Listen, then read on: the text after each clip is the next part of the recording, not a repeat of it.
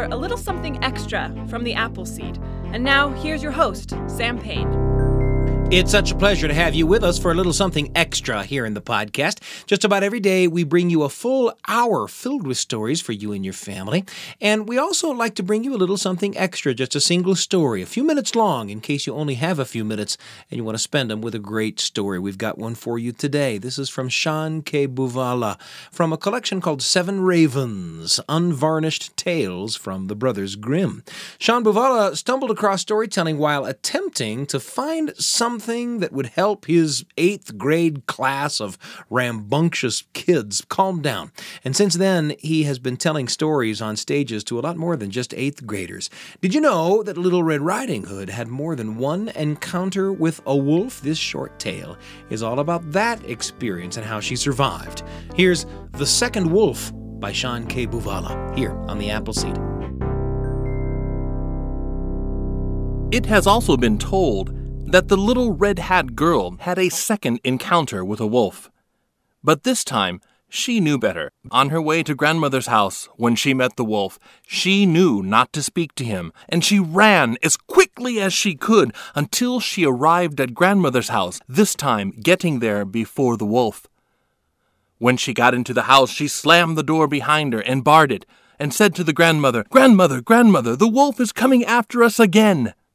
The little red-hat girl and the grandmother decided that when the wolf came to the door, they would remain as quiet as mice.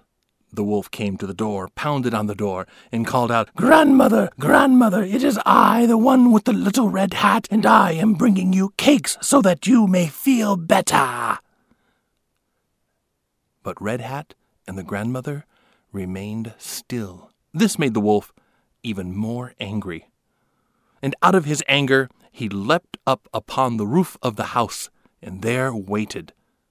He waited until darkness would fall, when Little Red Hat would leave to return to her home, and there, in the darkness, he could eat her.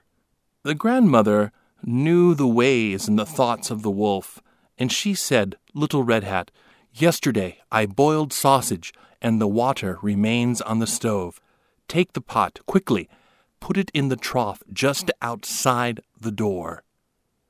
Fill the trough to the top."